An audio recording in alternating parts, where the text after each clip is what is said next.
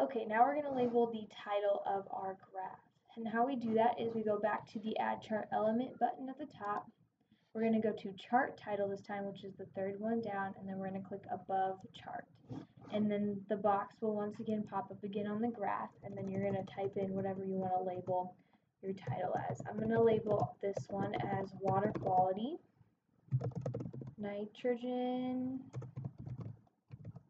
versus Time.